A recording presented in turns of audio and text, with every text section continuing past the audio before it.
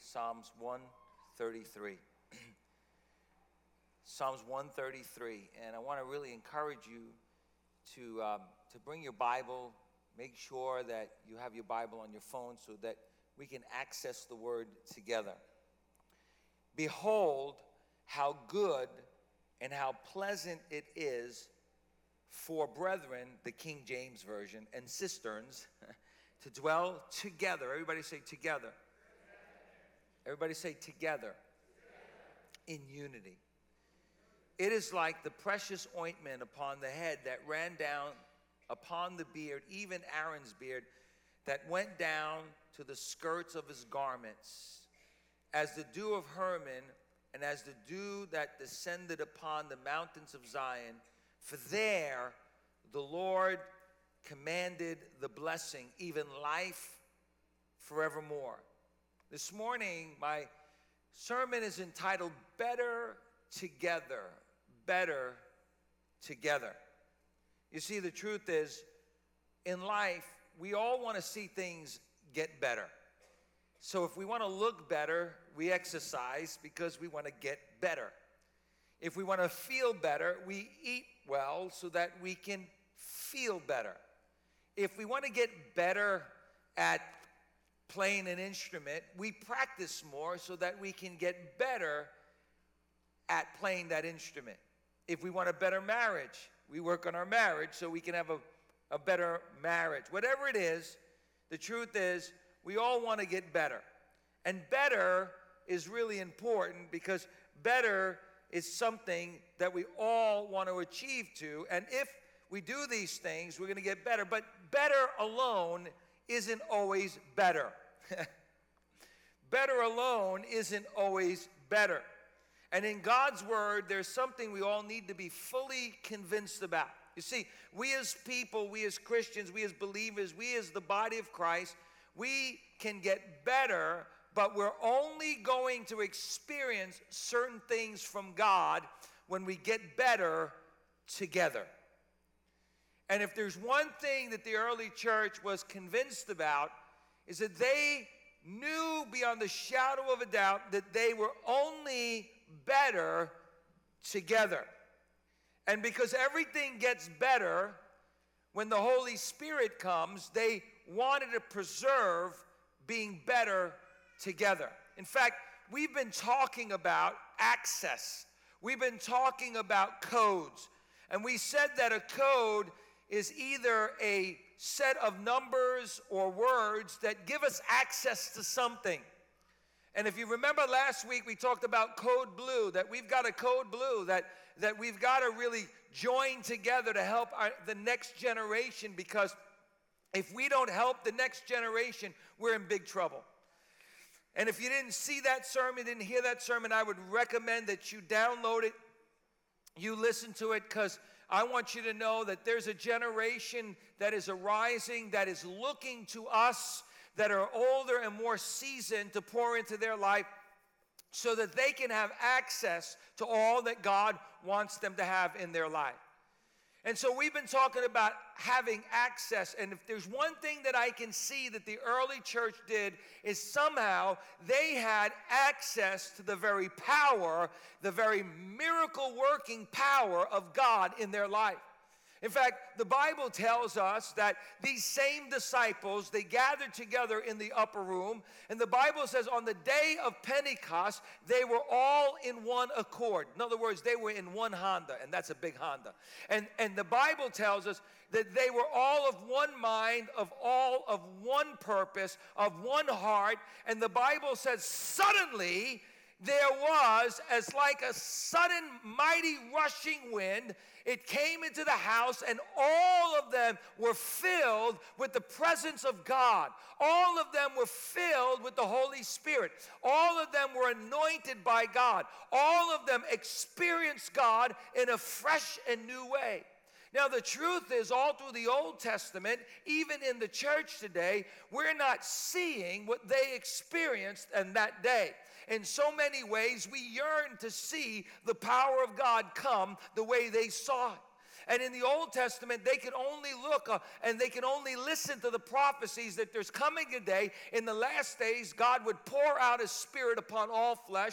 And Jesus said, when the Holy Spirit comes upon you, you will receive power. You're going to experience my presence in such an incredible way that it's going to change the world. And so these 120 young people, these 120 people that were in the upper room gathered together, they were of one mind, one accord, and they experienced something that was so world-changing, so life-changing, that they literally changed the course of history.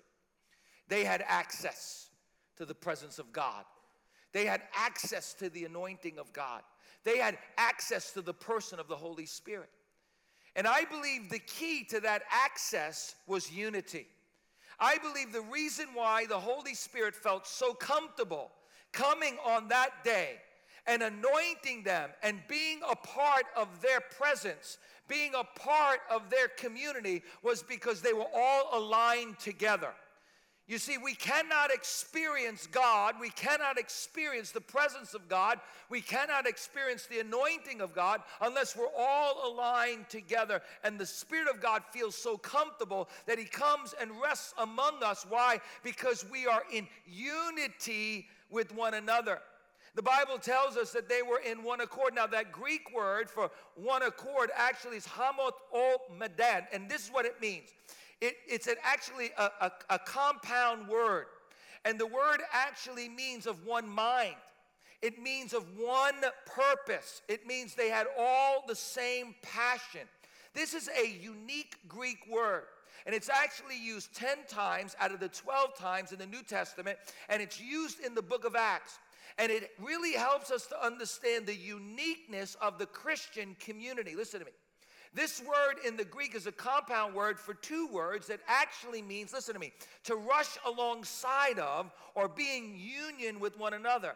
It actually has this image of a harmony, of a symphony, of all these different instruments and all these different people that are singing one song together, playing one song together, each having their distinct jobs and functions, and yet when they come together, they know the song so well, and they know their parts so well, and they're willing to come all together to do it together, that they have what is called harmony, or they're in one accord. So they were in one accord. They were connected together. They were so connected together. They were so aligned together that the presence of the Holy Spirit came. God came in such a powerful way that the Bible says that the people around them, they saw something different. And as a result of that, they came to hear what was happening. And Peter preached his first sermon. And the Bible says 3,000 people were added to the church that day. And this body of believers, this community of believers, they were so excited about what God was doing that they weren't going to risk having access to the presence of God, so they made sure that they stayed in one accord. Notice verse 42. After the Holy Spirit comes, after Peter preaches a sermon, after there is a church that is put together by the Spirit of God, notice what happens in verse 42. And the Bible says, as a result of that, there were many other words that Peter warned. Verse 40, he pleaded with them, save yourself from this corrupt generation. Those who accepted his message were baptized. You know what baptism is? Baptism, water baptism, is symbolic of the new life. But it's also symbolic of the initiation. The Bible says we're baptized into the body of Christ by the Holy Spirit. So it's actually an initiation into the family. So when we baptize people, the people of God are saying, I am now communicating my faith, and I want to be recognized as a part of the community of believers.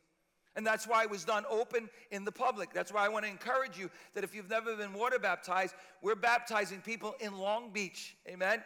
Why do we do it in Long Beach? Because the waves are so bad, they're so high, that we just, if it's a heavy person, we just let them go with the wave and then pick them back up again. No, I'm just kidding. Just kidding.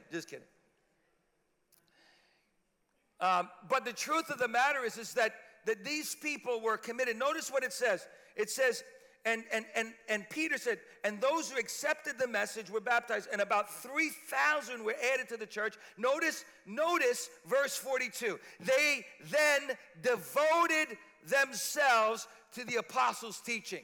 They devoted themselves to Grow University. They devoted themselves to learning and growing under the leadership of the church. They weren't outside. They weren't starting their little Bible studies all over the place. They were devoted to leadership in the church.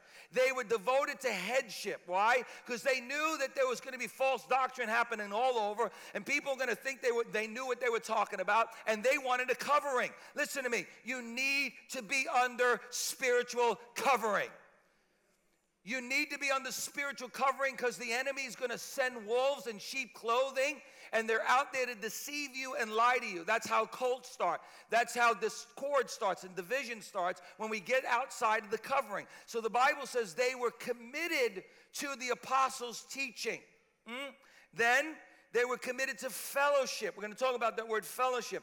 And the breaking of bread and to prayer. So they were committed to teaching. They were committed to learning the word under the apostles' teaching. They were committed to prayer, and they were committed to fellowship. Now, that word fellowship in the Greek is a very powerful word. The word is koinonia. Everybody say koinonia. Everybody say koinonia. There you are. You're filled with the Spirit now. No, I'm just kidding. Koinonia. Okay? That word koinonia is a very powerful word.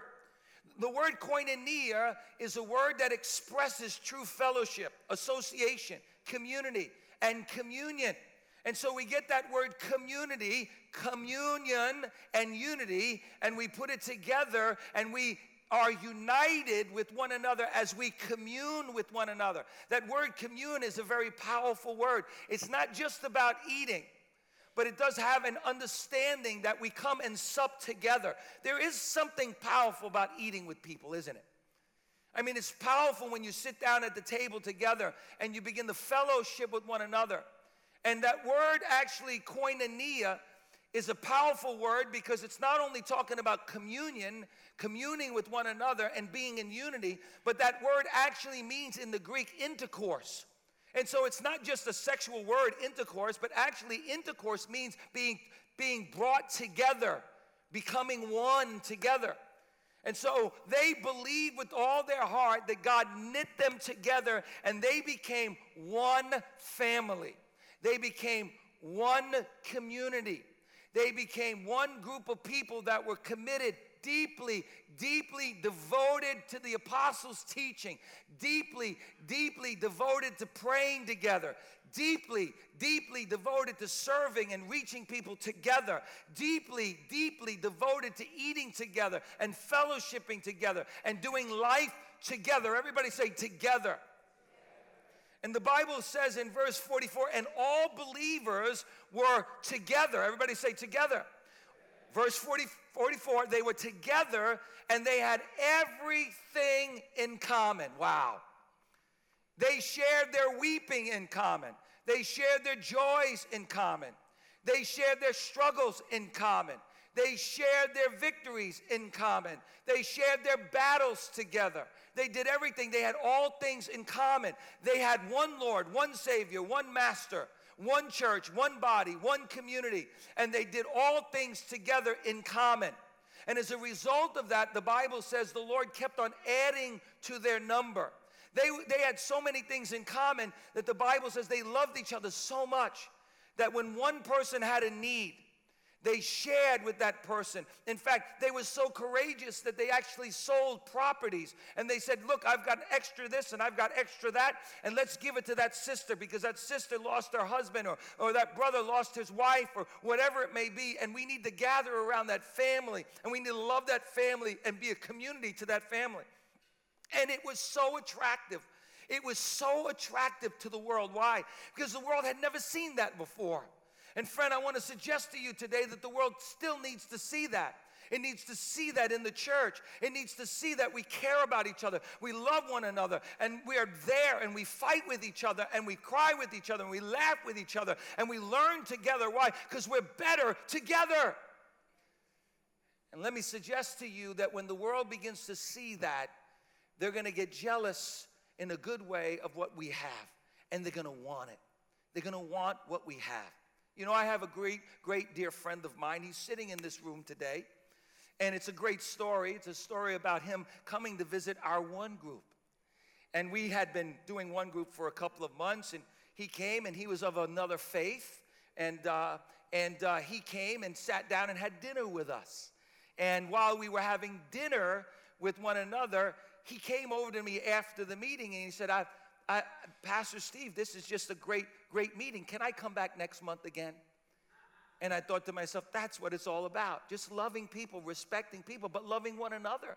And being so attractive, not doing it out of trying to persuade people in a manipulative way, but just being the church, being the family of God.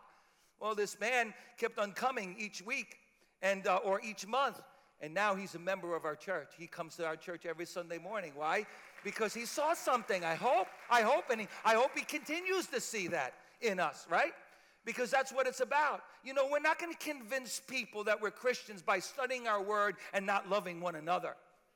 We're not going to convince people that we've got the real deal when we're fighting over what this says and what this says, and we're fighting about this or that, or we're divided from one another and we don't care about each other. We're going to convince the world that Christ is real, that Christ lives in our hearts, that Christ is the answer. As Jesus said, they'll know you by your love and your care and your compassion one for another. We'll convince the world that we've got the real deal when we start living like the real community. Come on, somebody. And that's radical. It's radically opposed to what the world tells us. But these believers were so convinced that they were better together. They were so convinced that when the Holy Spirit came, everything got better. When the Holy Spirit came, their learning of the Word got better. When the Holy Spirit came, their communication got better. When the Holy Spirit came, their working got better. Their serving got better. Their witness got better. Their relationships got better. The anointing of the Holy Spirit was so strong and so powerful and so prevalent and so absolutely unique in their community that they said, we can't mess this up. We've got to preserve the unity of the faith so that the Holy Spirit will always feel welcome in this place. Listen to me. The Holy Spirit is only welcome in a place where the Word of God is taught, where the Word of God is taught, and where people of God are in unity with one another. And so they wanted to preserve that. Why? Because they believed with all their heart that they were better together. Listen to me. God's Holy Spirit only comes. He only anoints. He only blesses. And He only abides where there is unity. In the early church, they knew it. They were convinced of it, and they did everything to keep unity so the Holy Spirit could continue to abide with them. And my friend, I am deeply convinced that God wants again to send His Holy Spirit. He wants to send revival. He wants to be welcome in this church, in our community, in such a powerful way that He will begin to do signs and wonders in ways that we've never seen before. That He will begin to touch our neighbors. He will begin to save the lost. He will begin to deliver drug addicts and alcoholics and people that are bound and people that are hurting and broken. He wants to bring such healing. And He wants to start with us. And He wants us to be that community. Why? Because we are better together. Because when we really understand that, then number one, I want you to write this down, our worship is better together. Now, the truth of the matter is some people might say, well, why can't I worship by myself? You know, there are people that have come to the church and they've been totally turned off by the church. Totally turned off by the church. I mean, it's crazy. But the truth is some churches, they're so divided with one another. They're so bigoted. They're so narrow-minded. Now, I'm not talking about living by the Word, loving the Word. Let me tell you something. I know what God's Word says about family. I know what God's Word says about sexuality. I know what God's Word says about the unborn. I know what God's Word says about sin. And we need to live by those things. And we need to respect and we need to refuse to be conformed to the world. We don't hate people. We love all people. We love them so much that we tell them the truth. We love them so much that we don't agree with everything the world has to tell us. That's not tolerance. That's ignorance. That's not tolerance. That's dangerous. I would never drink something if somebody said, listen, I put a little poison in here, but you need to love me and you need to respect me by drinking that. There's no way, right? And so we need to recognize that we are better together in worship. You know, the Bible tells us that as we gather together in worship and we do it together, God's presence comes to live with us. Jesus said it this way. He said, where 2 or 3 gather together in my name, I am there in your midst. Wow.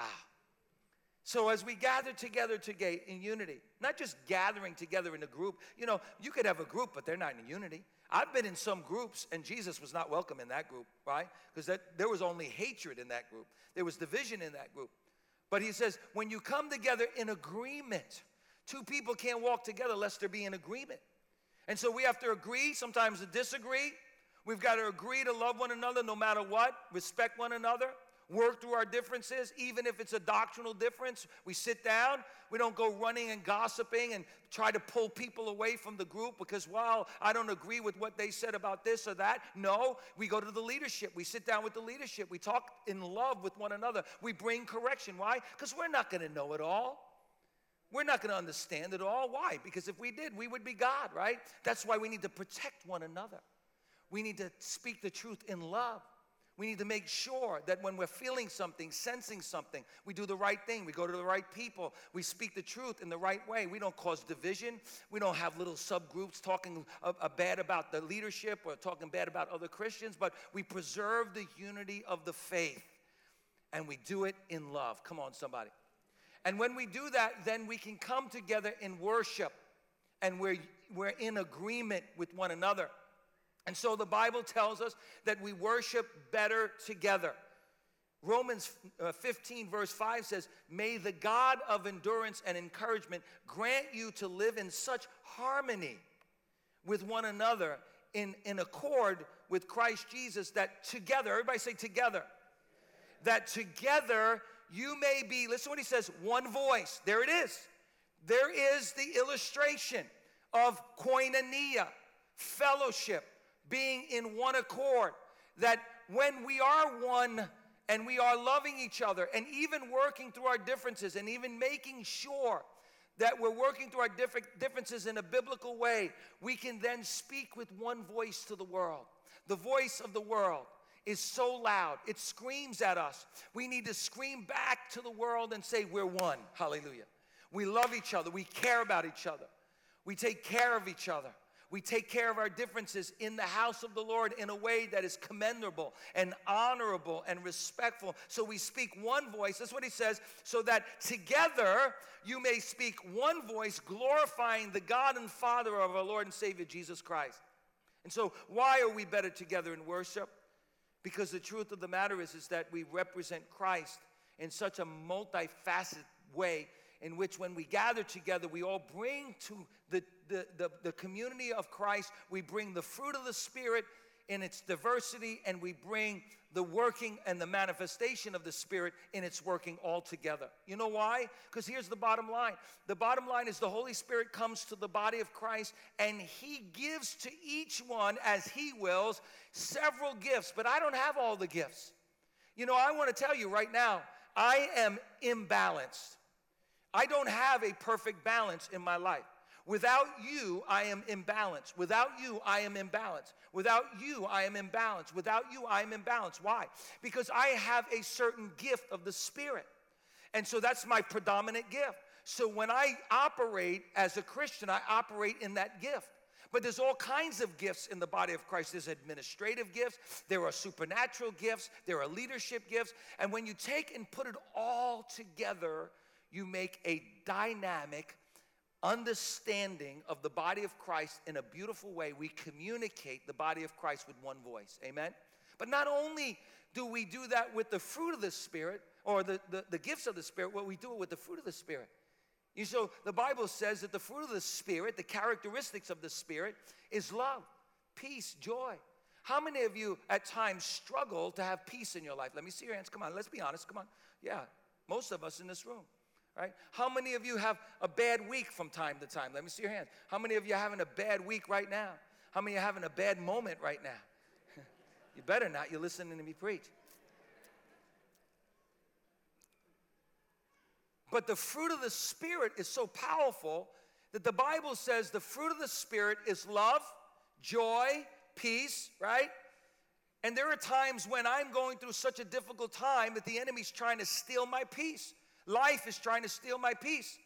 And I come together into the house of God. That's why the Bible says don't forsake gathering together, so that you can encourage one another and spur one another on. You know, that word encourage means put courage back into. And so I can come into this place dragging myself into the church. Man, I'm feeling bad about my life. Man, I'm feeling bad about my situation. And man, I'm letting the enemy get the best of me. And we shouldn't. And we should know the word. And we should be strong. And we should have the shield of faith. But all of us at some time or another, we're going to get weak in our life. But man, then I've got a brother who's going through a really good time and a good season in his life. And he's filled with the joy of the Spirit in his life. And I come and we lock arms together. And where I'm weak, he's strong, so that I can feed off of him a little bit and he can feed off of me. We become one together and we're working together. Why? Because we're better together. And when we worship together and then we begin to fight together, we stand against the enemy together, so that we can all be a part of the body of Christ, doing the work of God in a wonderful way. Come on, somebody, say amen, glory to God. Yes, sir. That leads me to the second point. Not only do we worship better together, but we fight better together. We fight better together. And man, we've got a real enemy, and the enemy is not the person sitting next to you. Don't look at your husband right now. The enemy's not, he's the enemy, the devil himself, who's coming against your life. And you know what Ecclesiastes says? Ecclesiastes, listen to me. I want to say it in a very theologically deep way, okay? Ecclesiastes actually echoes Mr. T. Remember Mr. T? Mr. T said, I pity the fool. And it echoes Rocky Balboa. Remember Rocky Balboa? Hey, listen, you're going to fall down, you know what I mean? So let's put that together and be very theologically deep, right? Mr. T and Rocky Balboa. Hey, yo. In life, you're going to fall down. I pity the fool who falls down and has nobody to pick him up. That's doctrinally sound. Ecclesiastes chapter 4 says, pity the man who goes about life all by himself, because when he falls down, he'll have no one to pick him up. Come on, somebody. He said, a man by himself is going to be a target for his enemy. But the Bible says one can put 1,000 to flight, two can put 2,000 to flight, 10,000 to flight. Listen to me. It becomes exponential when we gather together and we recognize we've got one enemy. It's not the person sitting next to you. We've got an enemy. He's the devil himself. He wants to destroy your life. He wants to destroy your kids. And let me tell you, you're no match for the devil all by yourself. But let me tell you, greater is he that lives inside of you than he that lives in the world. And the Bible says when you come together with another believer, it becomes exponential, and we can fight the enemy. We can fight philosophies of this world. We can fight discouragement. We can fight whatever's coming against us, but we've got to do it together. Together. Because Rocky Balboa says, hey, you take two guys and you put them together, or you take three guys and you got a threefold cord, and a threefold cord is not easily broken. Man. It just boggles my mind to think that somebody can honestly believe that they can worship God alone.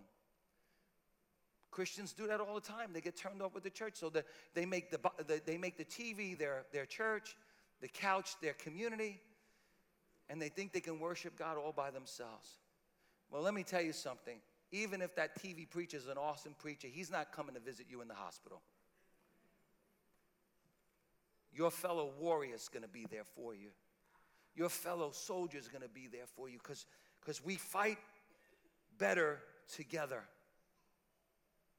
James chapter 5, verse 14 says, if anyone among you is sick, let him call for his brothers, his elders in the church, the community, the koinonia, and let them come and pray over him and anoint him with oil in the name of the Lord. And the prayer of faith will save the one who is sick, and the Lord will raise him up. And if he has committed sin, he will be forgiven. Listen, we fight the devil better together. We fight discouragement better together. We fight temptation better together. We fight fear better together. We fight doubt and unbelief better together. We fight sickness and disease better together, because where 2 or 3 are gathered in his name, touching anything, agreeing upon it, it shall be done. We serve better together. I mean, I'm just blown away by all of the things that we've been able to accomplish as a church together. You know, we support over 100 different missions and ministries around the world and at home. And I get the opportunity from time to time to travel to other countries and dedicate buildings and churches and go and celebrate, like going to Jamaica and celebrating as a team of us went in 1989, I believe it was, 1990. And we built a building there, and it was a beautiful building. And recently they got another piece of property, and so we helped build another building, and we went to dedicate that building. And just recently I went to Cuba, and we're building 10 churches in Cuba, and I was able to dedicate a church, 2 churches, and see 2 other churches that we're building. And what a beautiful sight it is to see people at Bethlehem Assembly of God giving of their time, taking a week off, and serving in Cuba, serving so that people can have a church. And that same building that we just started there a couple of years ago, I'm in that picture. I was out on this trip right here. Let me see where I am. Oh, there I am, right there. You see, there, sitting down right there. That's me. It's like it's my foot. I could see it. Yeah. But it's just wonderful to see when a group of people set their mind to do something. And this group of people that have been going to Cuba, they've built 4 churches already. Because you see, we serve better together. We serve better together because we all have gifts and passions and abilities. And when we come together, God is so glorified. I love what it says in Philippians chapter 2. It says, then make me truly happy by agreeing wholeheartedly with each other, loving one another, and working together. Wow. And working together. We have a code blue. We need to raise our level of Sunday school for our kids, raise our children's church ministry, and we're having an orientation right after the 3rd service here at Bethlehem Assembly of God at 2:15, and we need you to come. Why? Because we're better together, and if we wholeheartedly work together, we can close the gap, and we can see our young people taught and trained the way they should be. Come on, somebody say amen. Glory to God. 1 Corinthians chapter 12 tells us that there are different kinds of gifts, but the same Spirit that distributes all to every one of us as He wills. And so there are many benefits to serving God together instead of by yourself. We compensate for each other's weaknesses. We're so much more efficient. We're so much more complete. We're so much more powerful. And we're so much more productive when we work together. Ecclesiastes chapter 4 verse 9 says, 2 are better than 1 because they have a good return for their work. Wow. Powerful. Fourthly, we reach out better together. We reach out better together. I want you to listen to this verse, this incredible verse in Philippians chapter 1 verse 27. Listen to what Paul the apostle tells the church. He says, above all else, you must live in a way that brings honor to the good news about Christ. You must live in such a way that you bring honor to the good news about Jesus Christ. So the way we live our life brings honor to the gospel, right? But I want you to notice what he says after that. He says, then, whether I visit you or not, I will hear that all of you think alike. There again, think alike. Now are you saying, Pastor Steve, are you talking about uniformity? Are you saying that we can't ever have an opinion? No, I'm not saying that. What he's saying is the Word of God is the basis to everything we believe and think about. And as we gather around the Word, we're going to be in agreement with one another. Now, listen, there are things in the Bible that we're not going to totally 100% understand. until we get to heaven. I've talked about it several times already. Calvinism and Arminianism. You know, predestination, God choosing versus free will. I'm going to tell you right now, anyone who goes to an extreme on either side is going to get into heresy. And so there's a fine tension between all of that. And it's not saying that we shouldn't dig into the Word and learn it and grow in it and learn it and grow and keep on learning and growing. But God's Word is so deep. God's Word is so profound. God's Word is so whole. And by the way, context is king. Whenever you read the Bible, you have to read it in its context. Because if you don't read it in its context, you're going to get into heresy. And that's why we've got a lot of cults today, because they don't read it in context. They take a scripture, they take this scripture out of context, and they make a doctrine around that scripture. They can even take several scriptures and make a doctrine around scriptures instead of around the context and the understanding of who God was speaking to, why he was speaking, and what the promises are and how they apply to us personally. Do you understand that? Context is king. Just a little side note here, really critically important when we look at the Word. But the truth is that all of us in this room, we're going to be able to study the Word, we're going to be able to see the Word, and sometimes we're not going to totally agree on everything that we read together. And so here, how do we deal with that? On the essentials, we're in total agreement. On the non-essentials, there's liberty. What do I mean by that? There are essential doctrines of the Scripture that we cannot deviate from and we cannot disagree about. If you come to me and tell me there's another way to heaven, I will disagree with you. In fact, Paul the Apostle says, do not entertain that. Don't even let that teaching be in your home, okay?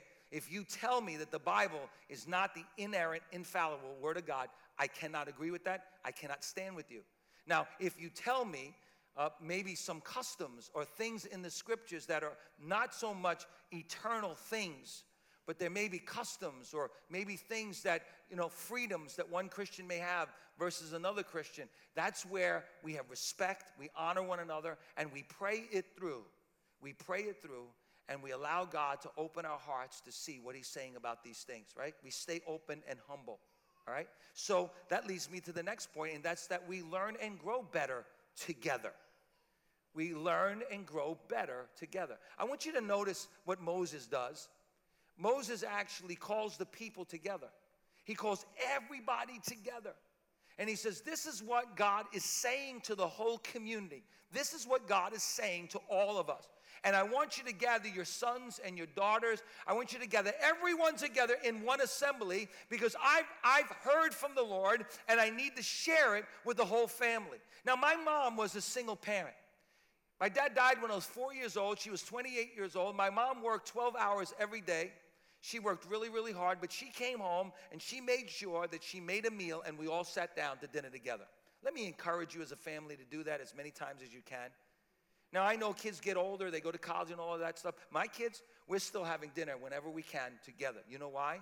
Because that's when we sit down and sup together, and that's when Papa is able to sit with my kids and tell them, I love you, I care about you, what's happening in your life, tell me what's happening, and pour into their lives, right?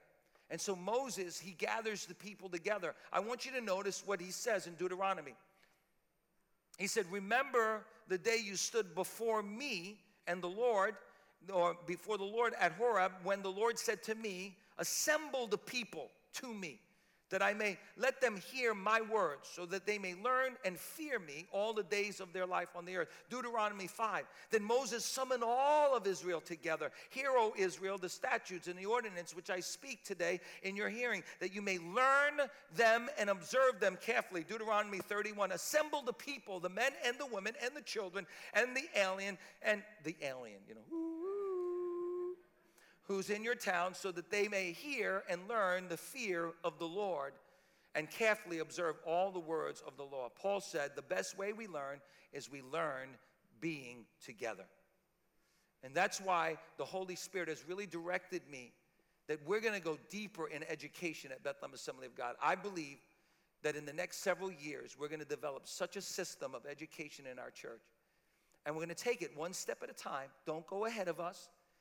Don't get impatient, but stay with it. In fact, if you are such a good teacher, join the team. If you know the word so proficiently, join the team.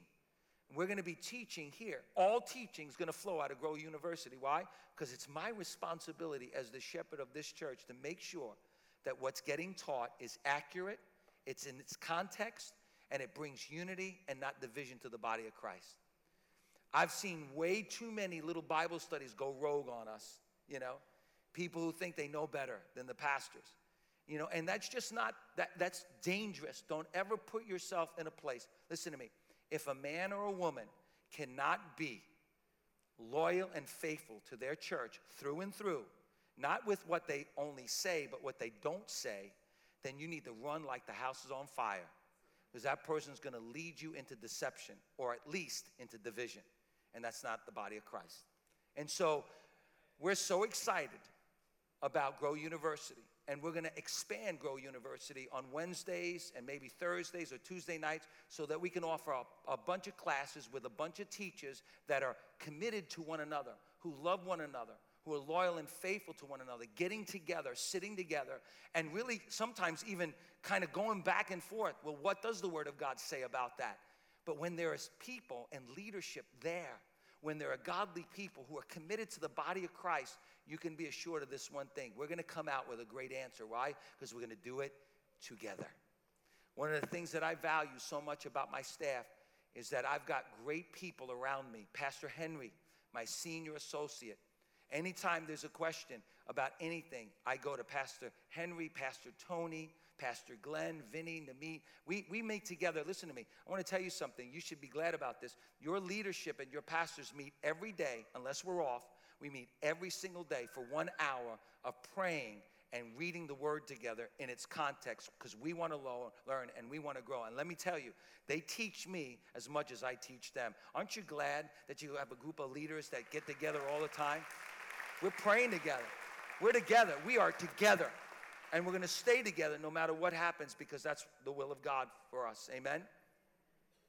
Paul the Apostle tells us, brothers, join in following my example and observe those who walk according to the pattern that we have for you.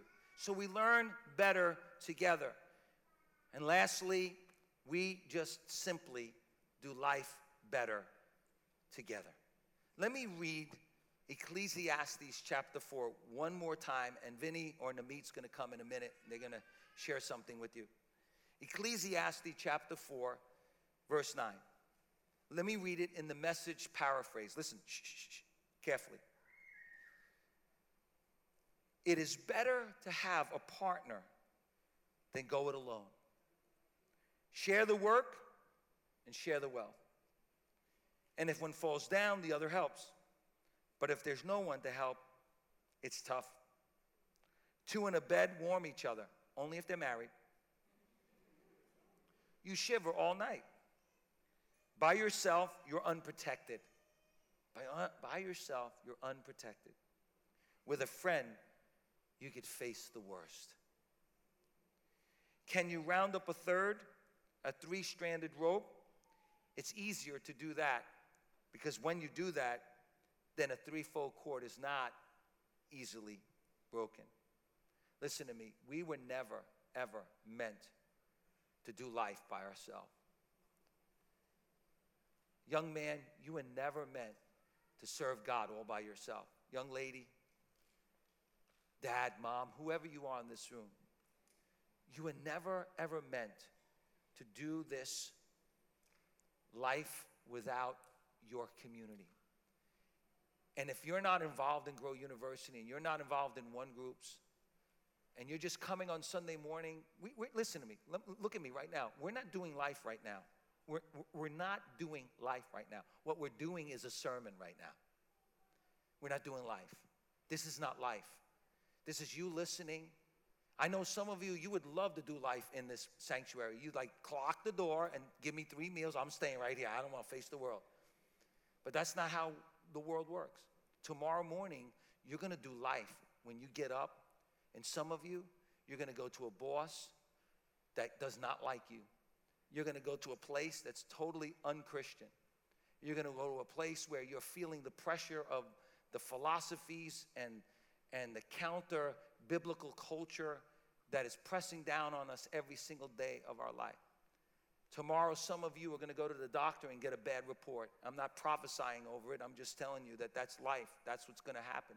For some of us, we're going to have a situation that's going to overwhelm us. Some of you are going to go home this afternoon to an unbeliever, to a person that resents you because you love Jesus with all your heart. Some of you are going to go home and there's going to be a son or a daughter at home and they're hooked on drugs, whatever it may be. And I'm not telling you it's going to happen. I'm telling you some of you are in it right now. And you can't do life all by yourself.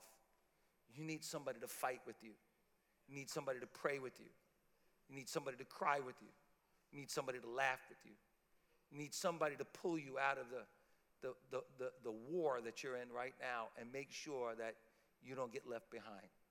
Because there's only one way we do this Christian life. We do it together. I want you to watch this, and Vinny and Amit are going to come right after you see this.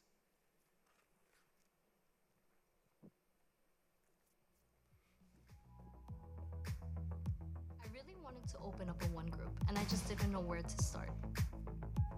It turned out that we were actually starting to do the prayer weeks, and I just decided to put myself out there. I knew I had 2 women that I knew, plus all the children. I felt like, hey, you know what? That'll be our one group. When we actually started the one group, more women gathered with us from the church, and it was just an absolute amazing time. With our prayer petitions and everything that we had going on, we were able to start a community. We were able to be part of each other's lives, and it was so amazing. Even now, months later, we remember the prayers that we had. We remember the things that we were going through and how God, even now, months later, is answering those requests and is showing us just how strong and how powerful He is in our lives. If this is something that's in your heart and you just don't know where to start, it's just opening our hearts, opening our homes, and walking in obedience, knowing that when we make Him part of every single thing we do, everything will work out, and His glory and His grace will shine through.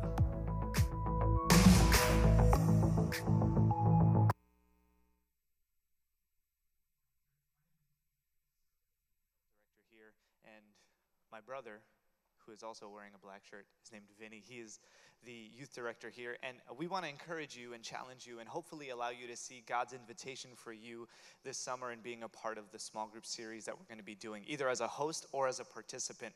And both are equally as important, and we encourage and challenge you to hear God as He speaks to you through what we're going to say. And before we get into the details, I was thinking a lot about this morning, and I was thinking a lot about the small group campaign and a lot about the content that's in the book that we've been able to compile. And for some reason, the miracle of Jesus turning water into wine kept going through my head. And so I decided, well, God, you gave me a passage that exists, and so I'm going to read it, and I'm going to just draw from it and hear you in it. And what was striking to me was when Jesus asks the servants, hey, go fill these jugs with water and bring them back. And I thought to myself, well, that's a pretty easy task. That's pretty normal. I've got a couple of jugs in my house, and I've got a sink, and I can fill that up in about 5 minutes, and boom, I've got an instant miracle. And the more and more I began to look into the Eastern mindset, and the more that I looked into the ancient world, I realized how wrong I was.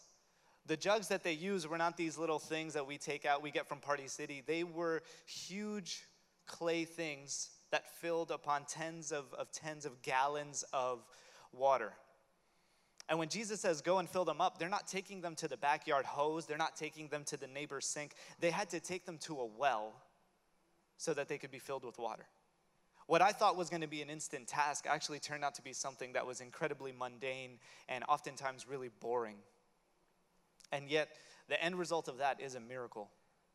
And when I looked at my spiritual life, I realized how often I celebrate the instantaneous fills. I realize how much I celebrate and strive after. God, I just want to feel you in this moment. I just want you to change my situation before I'm even done praying. God, I just want you to show up before I've even asked. And I think God works in those ways, right? I think God answers the prayers of our hearts that sometimes we don't even pray. I think God moves sometimes when we don't have the words and sometimes when we don't have the strength to pursue Him. God works in the instantaneous and we celebrate Him for that. But I think sometimes we overemphasize the instantaneous work of God and we reject and neglect the mundane work the ordinary work, the boring work.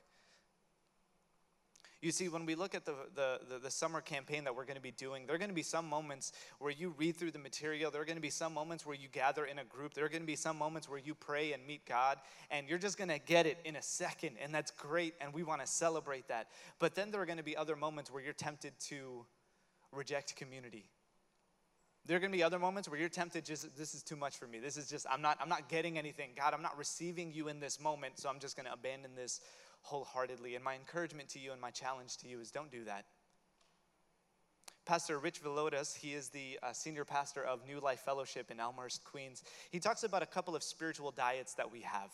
The first one he talks about is the fast food diet, where all we want is an instant fill, all we want is immediate satisfaction, all we want is something quick and convenient, and we're on our merry way, not knowing how that's going to affect us later on.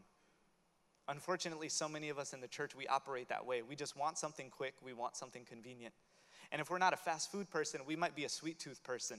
We want what tastes good, we want what feels good, we want the presence of God to transform our situation, but this idea of mundane work, this idea of the day-to-days, this idea of praying and not hearing an immediate answer, the idea of walking through something and not feeling like God is there, that must not be God, that must be the enemy.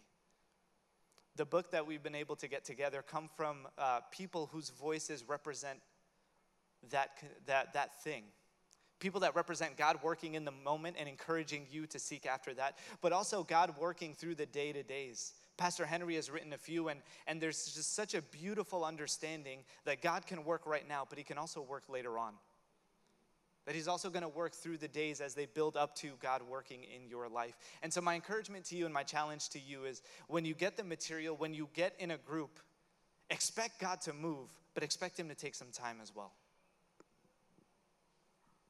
We really believe that there's something for everyone in this book, and it's awesome because this book is Bethlehem. We made this book. This is not from anybody else. It looks beautiful, is well done, and the people who are on staff here and who serve here are the ones who wrote it. And we believe every single person who reads this book is going to walk away with something. But it incorporates everything that we need for the summer. We're going to take 2 months as a church and go through this. I know that we're doing it as youth ministry on Fridays. I know Namit's doing it as the young adult ministry on Sundays. I know some of the children's ministry have already asked for copies of the book a month ago to start working on how are we going to communicate this to our children. And so as a church, we're all going to go through it together, and it has everything we need starting on Sunday. Sunday, we have a spot in the book for you to take notes of the sermon. It's right here. You don't need to put it anywhere else. Right here with you every week. Bring this book, and you will be able to take notes.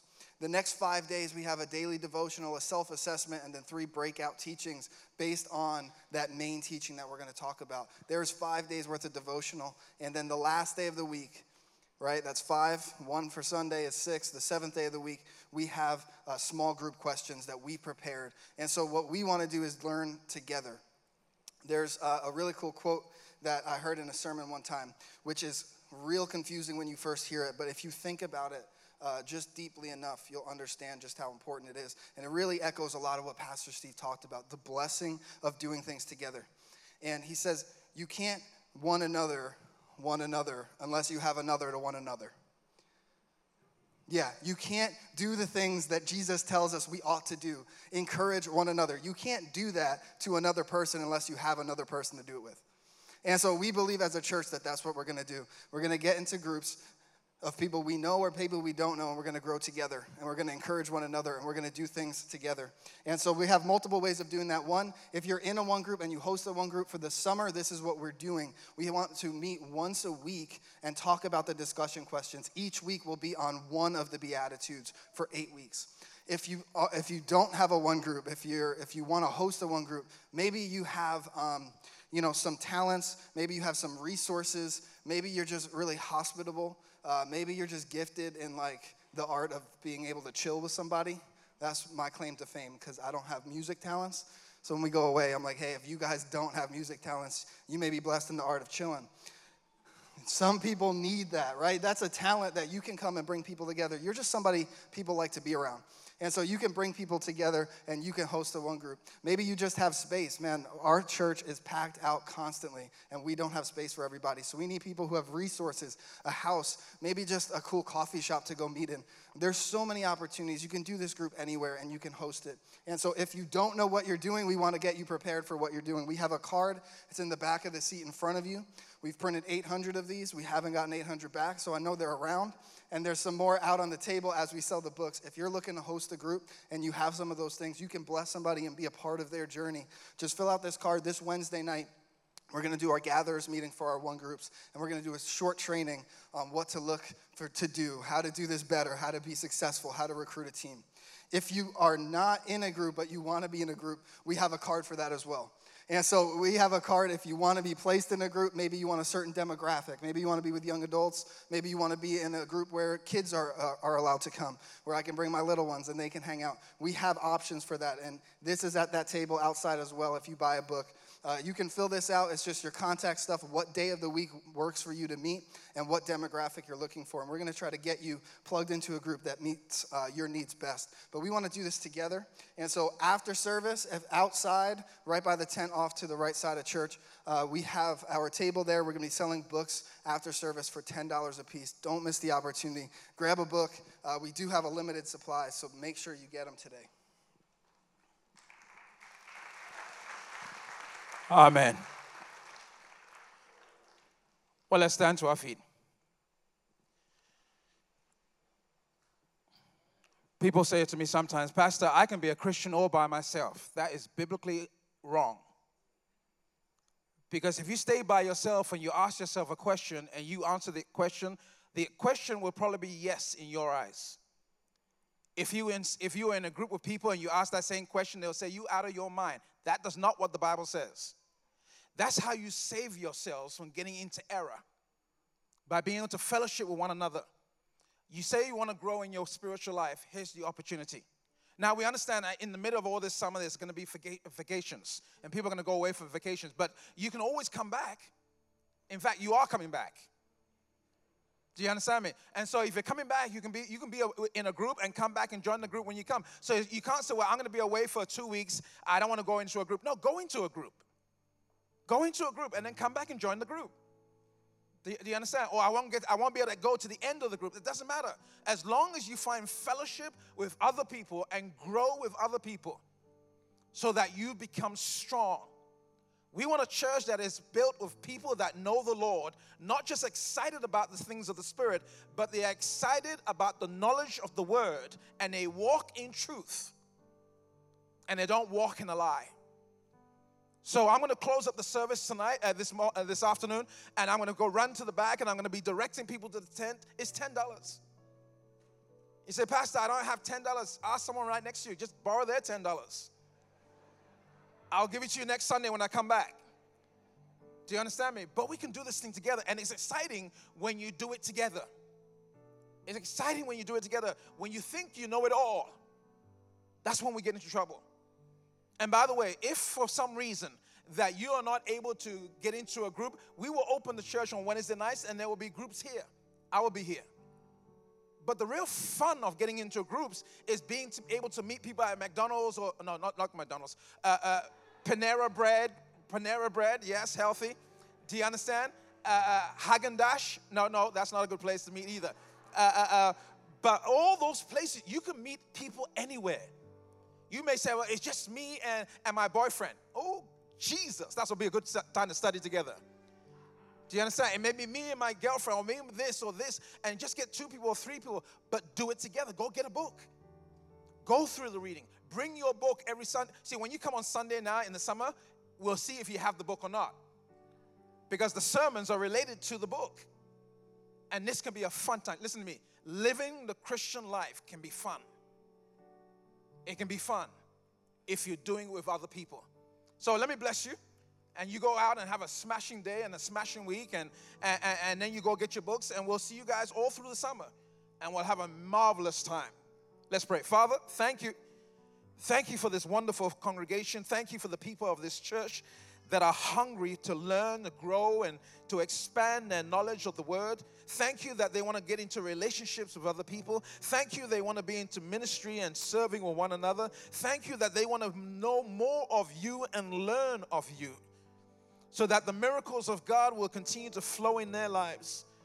And so as we go out, Lord, may we have this patience, may we have the love of God flowing through us, and may everything we do this summer just bring glory to your name. So have your way. In Jesus' name we pray with thanksgiving. And everyone said, God bless you. We'll meet you outside. Go get your book, and we'll have a great summer.